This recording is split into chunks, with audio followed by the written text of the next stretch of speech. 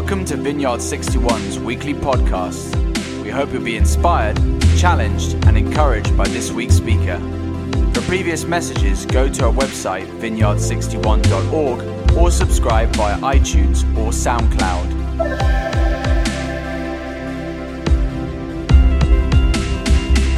Thank you. Good morning, everyone. Oh, man. Can you actually help me with this? I'm not good with these. Hold on here, just a moment. How's everybody doing today? Yeah? You can tell from my accent that I'm not from around these parts. I'm an American. This is actually our first time here in the UK. Thank you. We've been having a wonderful time. My surname is Putman, so I thought that was a common English surname. That's what was told to me. I'm finding out that's not the case, but it is an English surname. So my background is American. My wife, Brittany, is actually, named after the island, essentially. So this is long overdue, but we have been loving our time here. It's been wonderful to connect with our global Vineyard family. I'm also a Vineyard pastor back in the U.S. I'm a part of a church in central Illinois. It's about 2 hours south of Chicago. I've been pastoring there for about, I guess it's 8 years now, give or take, something like that, heading into our 9th year. I'm involved with a lot of different things, preaching, strategy, whatever. But it's been wonderful to be here and to connect with you guys. And today I want to share a little bit of some of the journey that I've been on over the last, 2 years, 3 years, because what I have found is that what I can share with authority that will impart to you guys, that will bless you guys, is what God has formed in my life. It's one thing to be like, oh yeah, look, hey, this is how it's supposed to be. It's another thing to be like, this is what the story God has written in my life. I know that God wants to write some version of it in yours as well. And so I'm going to share a little bit of my journey here, and I think this is interesting. I think this is going to be helpful, I hope, both personally, like in our own personal journeys with God, but even just during the worship, God was talking to me about just how this interplays with the fact that, well, this is essentially do we call it a campus plant? Church plant is sort of a little bit ambiguous. It's a new church of some version, form, label, or whatever, right? And I just feel like it's very interesting that the Lord has kind of hooked us up, brought us here. And I think it's because he's got a little something he wants to say about kind of the destiny of this group. And so let's go ahead and jump on in. Get my notes ready here. Although, I don't know how much I'll be using them anyway. I don't know. Okay, so I want to start by just kind of sharing a bit of the context of what I'm going to talk about here. About a little more than a year ago, I published a book. Now, I'm not telling you this because I brought a bunch of them here to sell. I don't have any to sell, but I'm showing you it's real. It happened. I'm not making this up, right? I published a book about a year and a half ago, and for me, publishing this book, here, let me take that back. Thank you. It's his, not mine. I said, get one a copy of my book so I can show it, so I can prove I'm not making this up. I published this book about a year and a half ago, and for me, it was quite a journey. Now, a little bit about my background. Before the Lord called me into ministry, I was actually trained as a scientist. Of all things, I actually have a PhD in physics. And so I was kind of headed along a little bit of a different life trajectory. The Holy Spirit came crashing into my life in a way that I did not expect. Loved your story, by the way. It was very similar to mine. Came crashing into my life, kind of grabbed me, shook me out of my current life and turned the course of my life, which in time resulted in me becoming a pastor and so forth and so on. So that was a really significant thing for me. But my background was in the sciences, and so very analytical, very logical, very, all of these kinds of things. The one course that was my Achilles heel, the one that I could never get a hold of, regardless of how much I tried, was English. English was so hard for me, and every year I would double down at the beginning of the school year. I would say, okay, this is the year that I'm going to do better than a barely passing grade in English. I'm gonna get a hold of it this year. And so I would read the books we were supposed to read like twice. I would write my papers and then rewrite my papers and then rewrite my papers. And just year upon year upon year, like I could never get any traction. Like I just could not figure it out. Now, all of this is multiplied by the fact that my father has a master's in creative writing. And he has worked as a journalist since before I was born. And he was helping me with all of this English work. And I could still barely get above a passing grade. And so I came out of high school essentially traumatized by English. I mean, really, I actually mean that. It was like, I don't know what's wrong with that subject. I can't figure it out. It's impossible. I can't do it. I can't do it. That. So this is my background. Now, about maybe like 3-4 years ago, God starts speaking to me and saying, Putty, I'd like you to write a book. So with a background of being traumatized by English, this is my response. Here I am, Lord. Send them. like I have no interest in doing that, God. That is not what I want to do. And now the reason I say that is this. In my experience, and I'll continue the story as we go, but in my experience, most of us, when God is sending us into the promises and the destiny that he has on our life, most of us, it comes with a confrontation. It doesn't come with something simple. It doesn't come with something easy. It doesn't come with something comfortable. Sometimes we can kind of like pick up that picture. We can think that like, oh, God's going to bring you into your destiny, and it's going to be this like peaceful, happy, quaint, whatever. That's not what it looks like. God's destiny for us usually looks more like opposition than it does comfort. And what I want to talk about today is the journey of learning to walk into the place of my deepest trauma and see promises come true. Because I believe, and I think what the Christian faith teaches us, is that God has promises over each one of our lives. God has promises for you. And don't think it's just churchy stuff, right? I mean, trust me, God wants to use you in the churchy area, but he also wants to use you in your family. He wants to use you in your workplace. He wants to use you in all the stuff that we think of as normal, non-spiritual life. Because God doesn't divide between the two like we are kind of apt to do. He sees our whole life. He wants to be a part of our whole life. And so what I want to talk about today is how do we enter into the promises that God has over our lives. So we're going to start with picking up a little bit of a verse. This is our first scripture here in 1 Corinthians 10. And I'm going to have to kind of read off the screen as well. So we'll all just kind of be doing it together. Now, 1 Corinthians is one of the letters written by Paul in the New Testament. Paul was a big deal guy in the first century church. And in context, he takes the 10 verses before this verse, and he starts talking about all kinds of stuff that happened in Israelite history. Specifically, he's referring to that whole story that happens where Moses shows up and kind of delivers the people from Pharaoh and that whole thing. And we'll talk a little bit more about that in a little bit.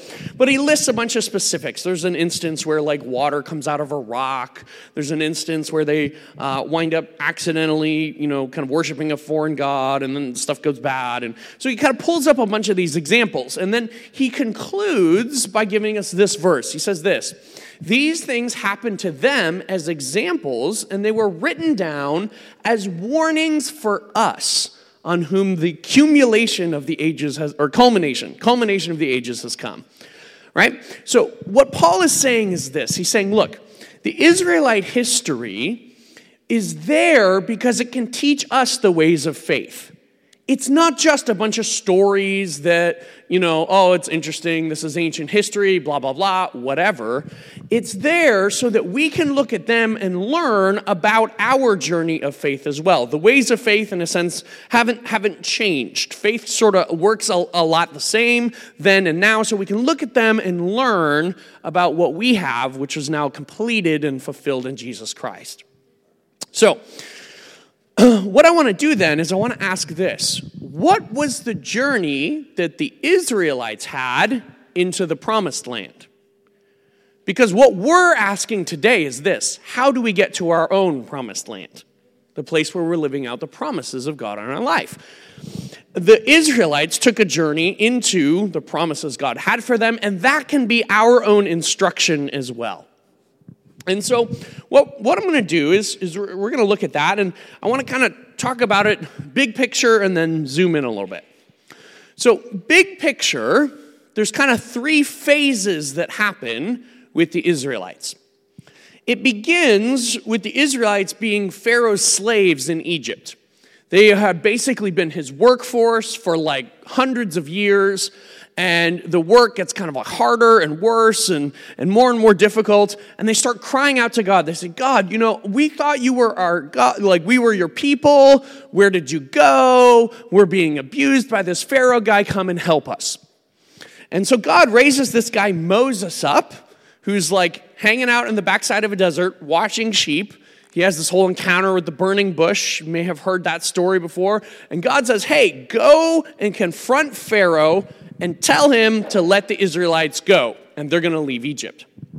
Now, I do want to put this in a bit of context here. This is an extremely dramatic event that's happening. Sometimes when we interact with the Bible, because the language can feel a bit old or we've heard the story so many times, we can be like, oh yeah, whatever, Bible story, blah, blah, blah, blah, blah. Pharaoh is the most powerful person on the planet. He's a despot. He's a world despot. And Moses, some shepherd guy from the back of the desert, is going in to the world's biggest despot saying, I'm taking your slave force with me. Right? This is a dramatic, crazy moment. And the first thing that happens, there's this whole interesting interchange. Of course, Pharaoh's like, yeah, right, you're doing that. And there's this kind of showdown that happens back and forth. There's 10 plagues that happen. The river turns into blood, and there's frogs and gnats and all kinds of crazy stuff. You can read it or watch movies about it. Many have been made.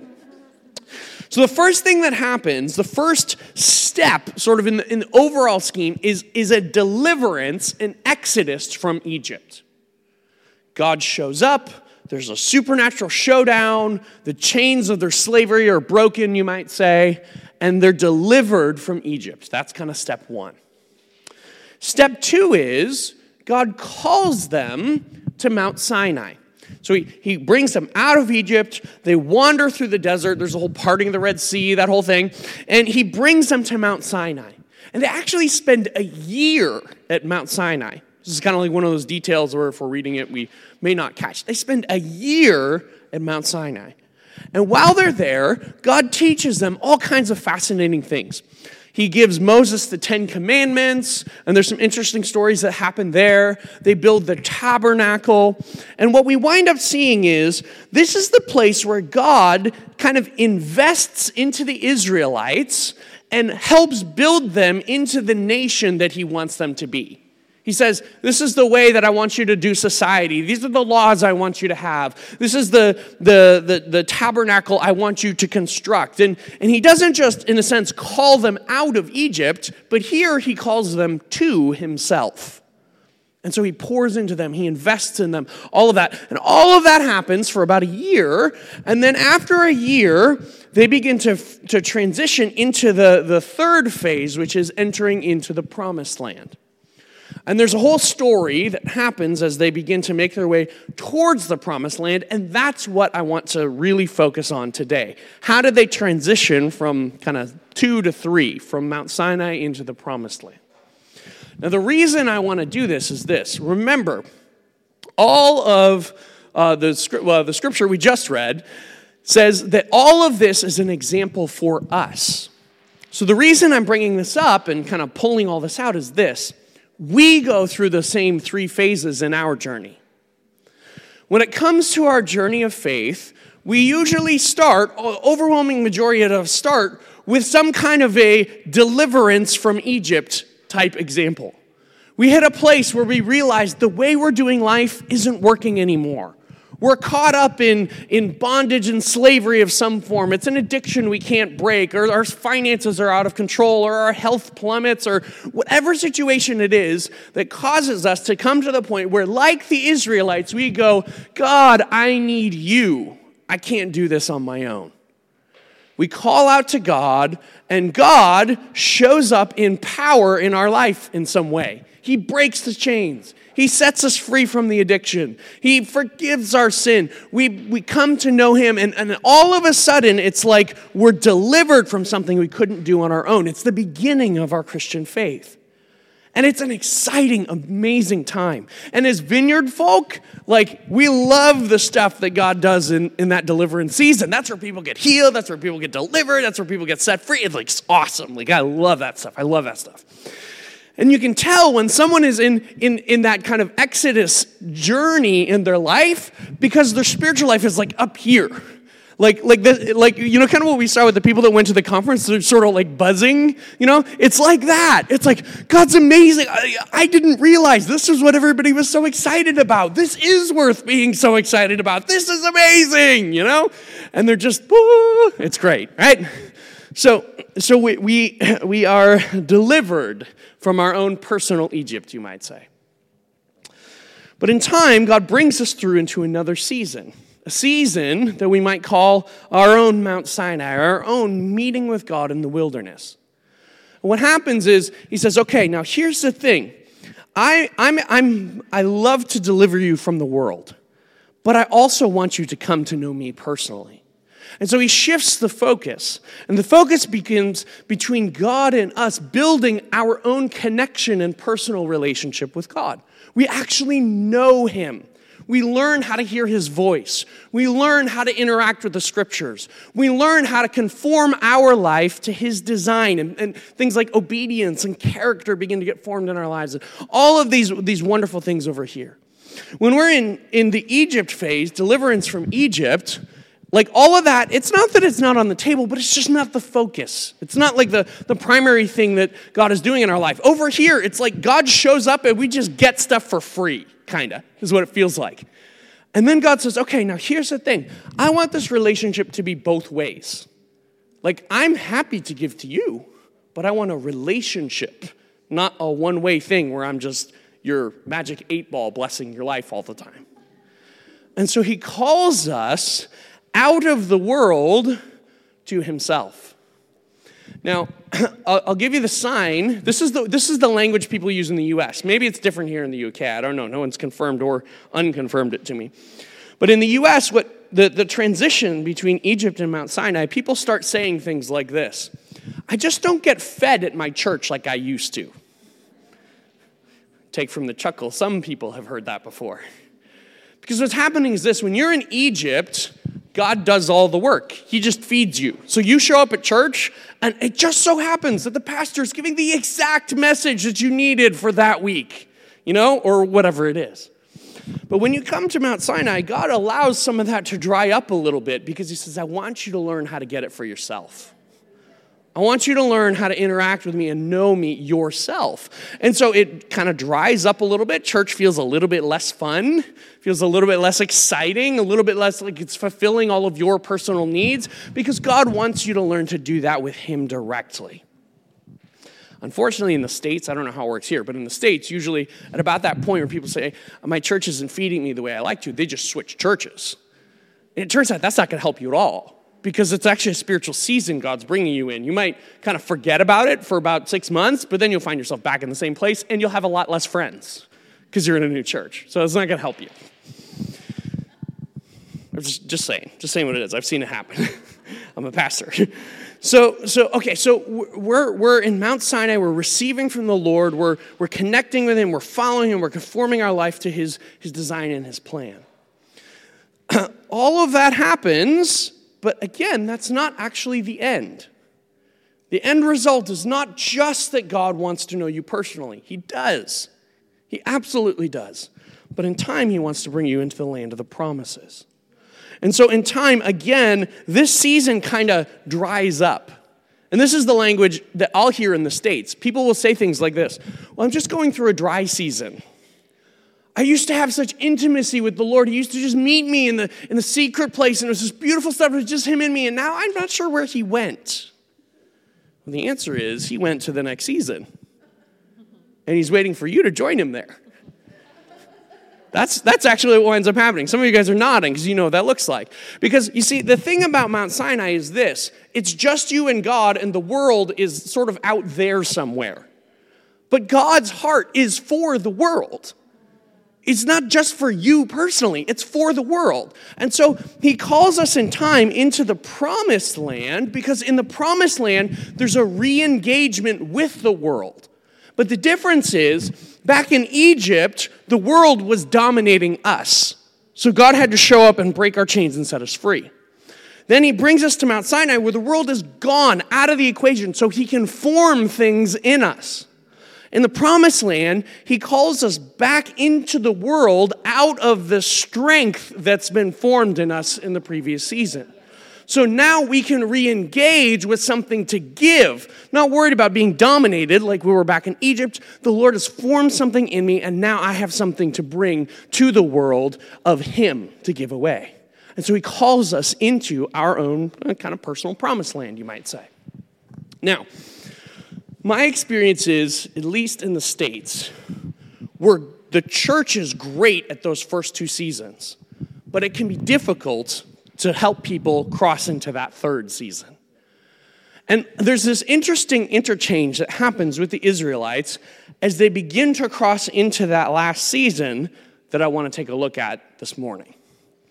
Now, it happens in everyone's absolute favorite book in the Bible, Numbers. I know you've all been doing your daily devotions in Numbers for the last year. But this is a fascinating story and a very important one to teach us how to cross into the promises that God is calling us to. So we're going to start with Numbers 13, verse 1 and 2. And you may have heard this story before, so if you have, hopefully it'll come back. So what happens is God brings the Israelites right up to the edge of the promised land. They're like standing on the edge of the river Jordan. And when they cross that river, they're going to be in the promised land. And when they get there, this is what happens. The Lord said to Moses, send some men to explore the land of Canaan. That's the promised land where they're headed, which I am giving to the Israelites. From each ancestral tribe, send one of its leaders. So they get up to the edge of the promised land. And here's the thing I want you to capture from this verse. This is important. God tells them, send some people ahead. This isn't Moses' idea. This isn't the people like acting out of unbelief or something like that. This is God saying, now I want something to happen here, so send some people ahead. So they send some people ahead. They send 12, because there's 12 tribes of Israel. They send 12 spies, and they go over there, and they hang out for a little more than a month. They go up and down all over the place, and they scope out the land, as it were. When they return, here's what happens. Next scripture. At the end of 40 days, they returned from exploring the land. They came back to Moses and Aaron and the whole Israelite community at Kadesh in the desert of Paran. There they reported to them and to the whole assembly and showed them the fruit of the land. So actually came back with, here's some of the fruit of the land. They gave Moses this account. We went into the land which you sent us, and it does flow with milk and honey. Here is its fruit. But the people who live there are powerful, and the cities are fortified and very large. We even saw the descendants of Anak there. So the spies come back after 40 days, and they have a mixed report. The first thing they say is, guys, the land is amazing. Here, look at the fruit. This fruit is unbelievable, right? It must have been kind of unbelievable, or they wouldn't have brought it back, right? I mean, if it was the same, they would have been like, oh, yeah, the fruit's good, right? But they actually had to bring something back to show them because they knew if I just tell you, you're not going to believe what I'm going to say, right? So look at this fruit. It's unbelievable. And the land flows with milk and honey. Now, I've always thought that sounds sort of gross, you know? Like, I don't want a land where there's like a milk stream, you know, or whatever. So it's kind of gross. But I'm assuming in a world pre-refrigeration that essentially what they're saying is there's sort of abundance and delicacy for everyone, right? Because back then you only had milk if you had a cow. You only had honey if you were so lucky to have a beehive on your property. So the whole land is filled with the best. But there's a problem. You see, first of all, the cities are like really fortified. So we're not just trying to take down towns, they've got castles, right? And we saw the descendants of Anak there. Now that's kind of weird biblical speak. What does that mean? Well, if you root around a little bit in the Old Testament, what you'll find is the descendants of Anak were giants. So in other words, translated into modern parlance, they have super soldiers. That's what they're saying, right? They're well fortified and they've got super soldiers. We don't stand a chance. This isn't going to be good. So the spies come back with a mixed report. In fact, I might just sum it up as this. And I think this is the key thing that I want you to know. When you're crossing into your promised land, God's going to confront you with a beautiful impossibility. That's what the spies come back and say. It's beautiful, the fruit is unbelievable, there's delicacies, but it's also impossible. And he's going to make sure that you see both.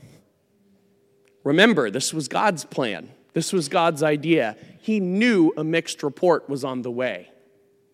He orchestrated it. So he comes back, or so they come back, they report this beautiful impossibility. Well, here let's look at the responses to this beautiful impossibility. And this helps us see why God does this. So the first response, I believe, is the people. Yeah, here we go. Here's what the majority of people do. All the Israelites grumbled against Moses and Aaron, and the whole assembly said to them, "If only we had died in Egypt or in this wilderness. Why is the Lord bringing us to this land only to let us fall by the sword? Our wives and our children will be taken as plunder. Wouldn't it be better for us to go back to Egypt?" So the people hear the report, the beautiful impossibility. And you know what they see? The impossible. There's no mention of the beauty in their response. All they see is the impossibility. And if you look at it, it doesn't make any sense. They're like, "We wish we were already dead." This is what they say, right? It's like, wow, okay, this must be really awful if that's their response. And so the people, when confronted with the beautiful impossibility, they only see the impossibility. The beauty disappears. Whereas Joshua and Caleb have a different response, which I think is fascinating. Joshua, the son of Nun, and Caleb, the son of Jephunneh or something, they were two of the spies, just by the way, right? Two of the spies who were among those who explored the land. They tore their clothes and they said to the entire Israeli assembly, "The land that we passed through and explored is exceedingly good." What are they seeing? The beautiful. It's exceedingly good. If the Lord is pleased with us, he will lead us into that land, a land flowing with milk and honey, and he will give it to us. Only do not rebel against the Lord, and do not be afraid of the people of land, because we will devour them. Their protection is gone, but the Lord is with us. Do not be afraid of them. When confronted with the exact same beautiful impossibility, Joshua and Caleb see the beautiful, not the impossible. Here's what God knows about the promised land. Our promised land is filled with giants.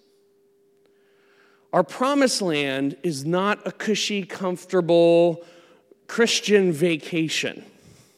That's not the promised land for us. The Israelites systematically battled their way through the promised land. And when you're in the land of promise and you're staring down a giant, if your faith wavers, you're gonna die. I just mean that. If your faith wavers, you're gonna die in that moment. There are consequences to not being formed in faith in the promised land. And so what God does is he waltzes into our life a beautiful impossibility, and he allows what's in our heart to respond with that dilemma. If we've learned the lesson of Mount Sinai, you know what our response will be? we'll see the beautiful. Why? Because what's been formed in us will make it inconceivable to us to imagine being over there without God. That's the response you see. Guys, the Lord will be with us. The impossible doesn't matter because all things are possible with God. How could you possibly see this without God in the equation? That doesn't make any sense. But if we've not been formed in what God has for us in our Mount Sinai season, then we're going to look at this and we're going to respond to the impossible. We'll get uncomfortable, we'll get fearful, we'll get nervous, we'll get afraid, we'll get whatever. And the result is this. Here's what happens. Surprise of surprises, the voice of the entire rest of the nation overpowers the two. And so God says, all right, well, if that's where you're at, then here's what we're going to do. We're going to go back to the last season. We're going to go wander around the desert until you learn the lesson of Mount Sinai. And so he sends them back to the previous season, and they take a generation to learn the lesson of faith that God was trying to impart to them.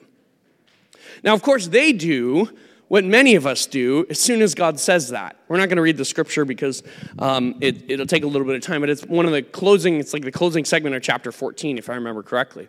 They basically go this. God says, okay, well then let's go back to the wilderness. And they go, oh, no, I'm sorry, God, I'm sorry, that's right, that's the wrong answer. Yeah, of course we trust you. Of course we believe in you. Yeah, we'll go to the promised land. What are they trying to do? They're trying to summon up faith. They're trying to create faith. Only it's not going to work because you're not the author and perfecter of your faith. Jesus is. And so they say, we'll go. And Moses says, I don't think that's a good idea. And they go anyway. And you know what happens? They get slaughtered. Because they tried to face down the giants when they weren't formed in faith. And they paid the price. And so God sends them back into the wilderness until they learn the lesson. And you know who leads them into the promised land? Joshua. The one who had learned the lesson. The one who had been formed in faith. Because it's that being formed in faith that allows us to move into the place of our promises. So God starts speaking to me about writing a book. God, this is me being confronted with a beautiful impossibility.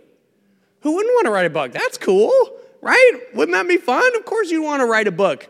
But you know what I see? The impossible. I can't do that, God. Are you kidding me?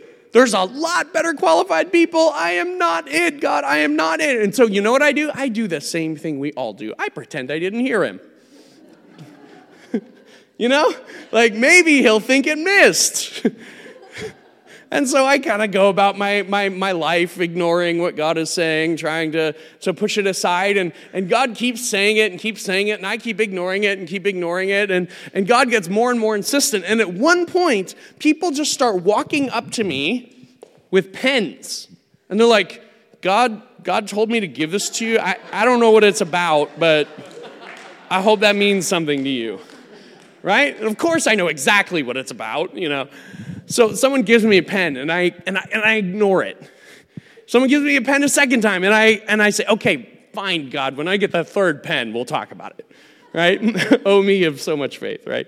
We're all the same. It's okay. God knows all that. Someone comes and gives me the third pen. Actually, do you guys know who Robbie Dawkins is? Is he well known around here? It was actually Robbie Dawkins. He's a friend of mine. He comes back from Mr. Trip and gives me a pen and I'm like, okay, Lord, okay, fine. So I said, God, we got to have a conversation about this. Because what you're telling me to do, I can't do. And apparently it's a little bit in my heart to be disobedient, but it's also in my heart to be obedient. So if you want to send me into that promised land, I need something I don't have right now. And we began to talk a little bit. Now, I do want to say this. Whenever a preacher talks about talking to God, there can be this tendency for it to come across as if there's this open hotline to God all the time. Okay, I just want to say, at least that's not my experience. Maybe it is for some other people or something, but I'm pretty sure it just sounds like that. The reality is it's confusing and difficult for all of us. Okay, so if it's confusing and difficult for you, that's okay. So I begin to try and talk with God about this, and at one point, it was like, okay, like, some point something clicks into clarity a little bit. And I have the following conversation with God. I said, God, I don't know what I need, but I need something I don't have. And God said, Putty, you know what your problem is? You think you don't know how to write a book. And I said, yes, Lord, that's exactly the problem. Like, we're finally on the same page about this. I don't know how to write a book. And he said, you see, Putty, the thing is you don't need to know how to write a book. And I said, what? He said, Putty, I wrote a book. In fact, I wrote 66 books. And those 66 books are the bestseller of all time. I know how to write a book. You don't need to know how to write a book because we're going to do it together. And if you'll write this book with me, I'll cover the things you don't know. You know what happened in that conversation? I came to know God as the Lord my author. And that was everything I needed to begin to cross over into the promised land. That conversation, night and day shift. And now all of a sudden, I can begin to plow forward into what God has for me. But the reason why was because God connected me in a personal way to the fact that what was in the promised land lived in his heart before it did in mine. God wasn't calling me to something he didn't care about. God's been invested in the written word for thousands of years. He's been thinking about this long before I did. He wasn't just delegating me a task. He was inviting me into a partnership. And it lived in his heart long before he ever began to share it with me. Many of us have been confronted by beautiful impossibilities in our lives. And like me, many of us see the impossible more than the beautiful. Many of us respond with uncomfort and fear and trying to ignore God and all the things that I did. You've got your own version of it, but it's essentially the same. And if that's where you're at, that's okay, first of all. I want to say that. Like, God's all right with us having this confrontation. That's why he made a road back to the last season, right? He's like, you're a human being. I get it. Like, I made you. I know you're not perfect. It's all right, right? So it's okay if that's where we're at. What I want to tell you is this. If that's the case, and if that's how you're responding, then indeed go back to Mount Sinai and realize that what you need is something personal with you and the Lord that you're lacking to cross the Jordan River. And when that gets established in your life, you'll have what you need over there. You will. The process of writing a book is excruciating. It's excruciating. You have to prepare things like a book proposal where here's all the reasons why you should publish my book. And then they send it to what's called a pub board where they gather all these different proposals from all these different authors and they slice and they dice you and they say, here's why we think your book won't work and whatever and all of this stuff. It is a grueling battle to get through the process. It wasn't like snap my fingers and everything was easy. It was tough and it took years. But I had what I needed because I'd been connected to something in the Lord. And when you're connected with something in the Lord, that's what provides the gas for you to be able to make it into the next season. Let's have everybody stand.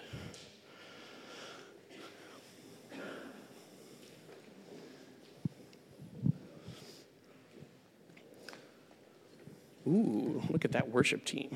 Well prepared. So I want to pray over this whole thing in two ways. And the first, the starting point, has to do with you personally. So here's what I want to do. Everybody just kind of close your eyes, put out your hands, okay? Because I believe, as we started with, God has promises for each one of us. Now, some of us might feel like, I don't know what those promises are. And that's okay. That's totally okay. God, would you begin to reveal your promises, Lord, to those of us that need to hear them? And by the way, this whole thing's a cycle. So just because you've fulfilled some promises doesn't mean there's not more to come. And so, Lord, those of us that need to hear your promises today, would you begin to open our ears to them? God, would you begin to speak them into our hearts? Would you begin to put them on the lips of your people and have them prophesy to us? Lord, we're open to hearing your voice. We receive your promises. I bless you. May you have ears to hear what the Father is saying to you. Some of us right now are in the season of Mount Sinai, where the Lord is calling us into investing in that personal connection and that personal relationship with him. And if that's where you're at, I just bless you. May the Lord's presence be with you as you engage, as you connect with him. May he be close. May his voice be loud. May you learn to hear him. May you learn to see him in the scriptures. May you learn to worship in spirit and in truth. May the secret place be the most precious and beautiful place in your life.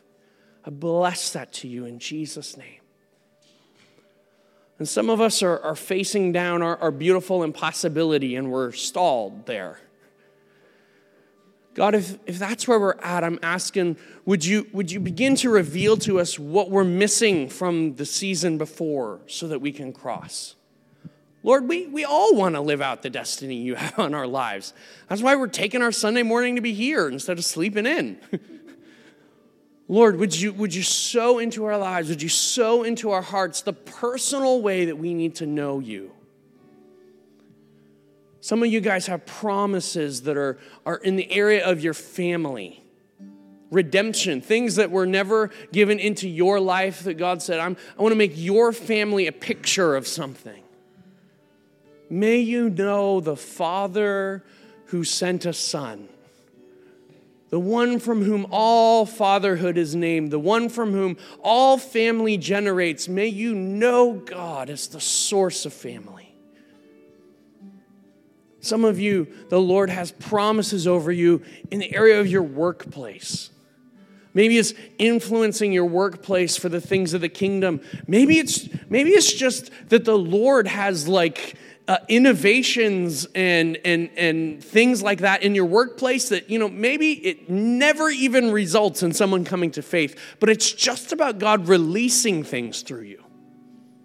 May you know God as the one who created all of industry and all of society, who made 12 tribes in Israel, and only one of them was the church. The other 11 had just as much to contribute. May you come to know God as creator, God as designer, God as the ultimate quality control in the universe, God as the ultimate leader, God as the ultimate whatever it is, the ultimate server, the ultimate whatever it is for you. May that begin to become known personally in your heart. I bless that to you in Jesus' name. And Lord, some people in here are on the battlefield, and they're a bit weary because giants, even in faith, can be exhausting. Lord, would you renew their strength? You were the one that promised that we would rise up as on eagle's wings, that we would run and not grow weary, we would walk and not faint. Lord, would your strength and your energy empower us to stay in the fight? To stay in the fight. Like Ephesians says, Lord, having put on the full armor of God, help us to stand firm and not be moved. I bless you. Receive the strengthening of the Lord in Jesus' name. In Jesus' name. And there's one more thing I want to do here. I realize some of you guys may be from either other church communities, or maybe you're kind of just checking this church community out. You haven't really decided whether this is a family of faith for you or not.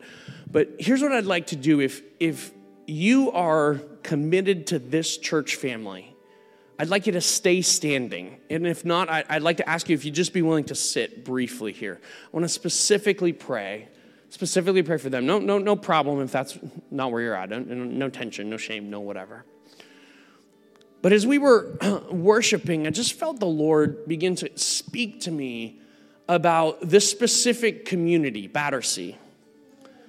And I took some time, actually, and I looked up this community on Wikipedia, and I kind of scanned it a little bit.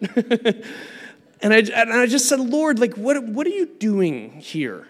Like, first of all, like, it's really weird that we're here this morning and that this church is 4 weekends old. And, all of it's like, this is not normal. Like, what are you doing here? And I felt like, as I scanned through that article, I felt like the Lord said that this community, Battersea, it's been assigned kind of like a measure of glory, you might even say, of prominence and of significance. This is a place that has done a lot of incredible things, honestly. I mean, hundreds of years ago, some of you guys might know this, but hundreds of years ago, this was like a significant power source for a lot of London. This is a significant connection place with the train hubs and all of that. This is actually a significant political place with, a lot of, we might say political innovation or something like that. And what's happening is there's elements where the destiny that's assigned to the city is playing out in the natural. But I felt like what God said is that the glory, the assignment on this community, there's kingdom battle over that. And the extent to which the church cannot stand and support that glory, the enemy will come in and will hijack it. And so that's the reason why, even though this is an amazing community, it's also a community that's fighting crime. It's also a community that's fighting drugs. It's the scope is set to be high, whether for good or for bad. And I felt like you guys as a community have an assignment to begin to take some of that glory that's been assigned to this community and bring it back into the things of the kingdom. That's why you guys are here. That's why this church plant is here. That's why the Lord has brought me here on this Sunday to release this word to you guys and to pray over you for that assignment. And so, Father, I bless this church. I bless this community. I bless that these guys are here not to just be the best church in Battersea, but the best church for Battersea. And this is exactly what the Lord is talking about here. And I bless you guys to take the assignment that's on this community, the assignment of power, the assignment of connection, the assignment of innovation, the assignment of influence, and to have that assignment fulfilled in the kingdom of light instead of darkness. I bless you to take that assignment and to live it out. And as that happens, you'll see the way the enemy has hijacked that begin to crumble. You'll see that thing begin to fall apart because that space is taken back for the kingdom of God. And so, Father, I'm asking right now, would you give them everything they need to do that? Would you give them everything they need to do that, God? Give them authority in the Spirit. Give them power. Give them connections. Give them influence. Give them ideas. Give them vision. Give them dreams. Give them faith. Give them hope. Give them patience. Give them perseverance. And everything else I can't think of, God. They're probably going to need all of that and more. All of that and more. Father, would you impart that to them, Lord? And may this become a place, God, a community that looks like your picture of Battersea, God. Right now, Lord, we just submit this community to you. We say, Lord, we're here that it would become what you want it to be. Here we are, Lord, even confronted by a beautiful impossibility right now. I'm asking, God, would you sow into our hearts what we need to see, that we could see this city become your beautiful picture of it. In Jesus' name.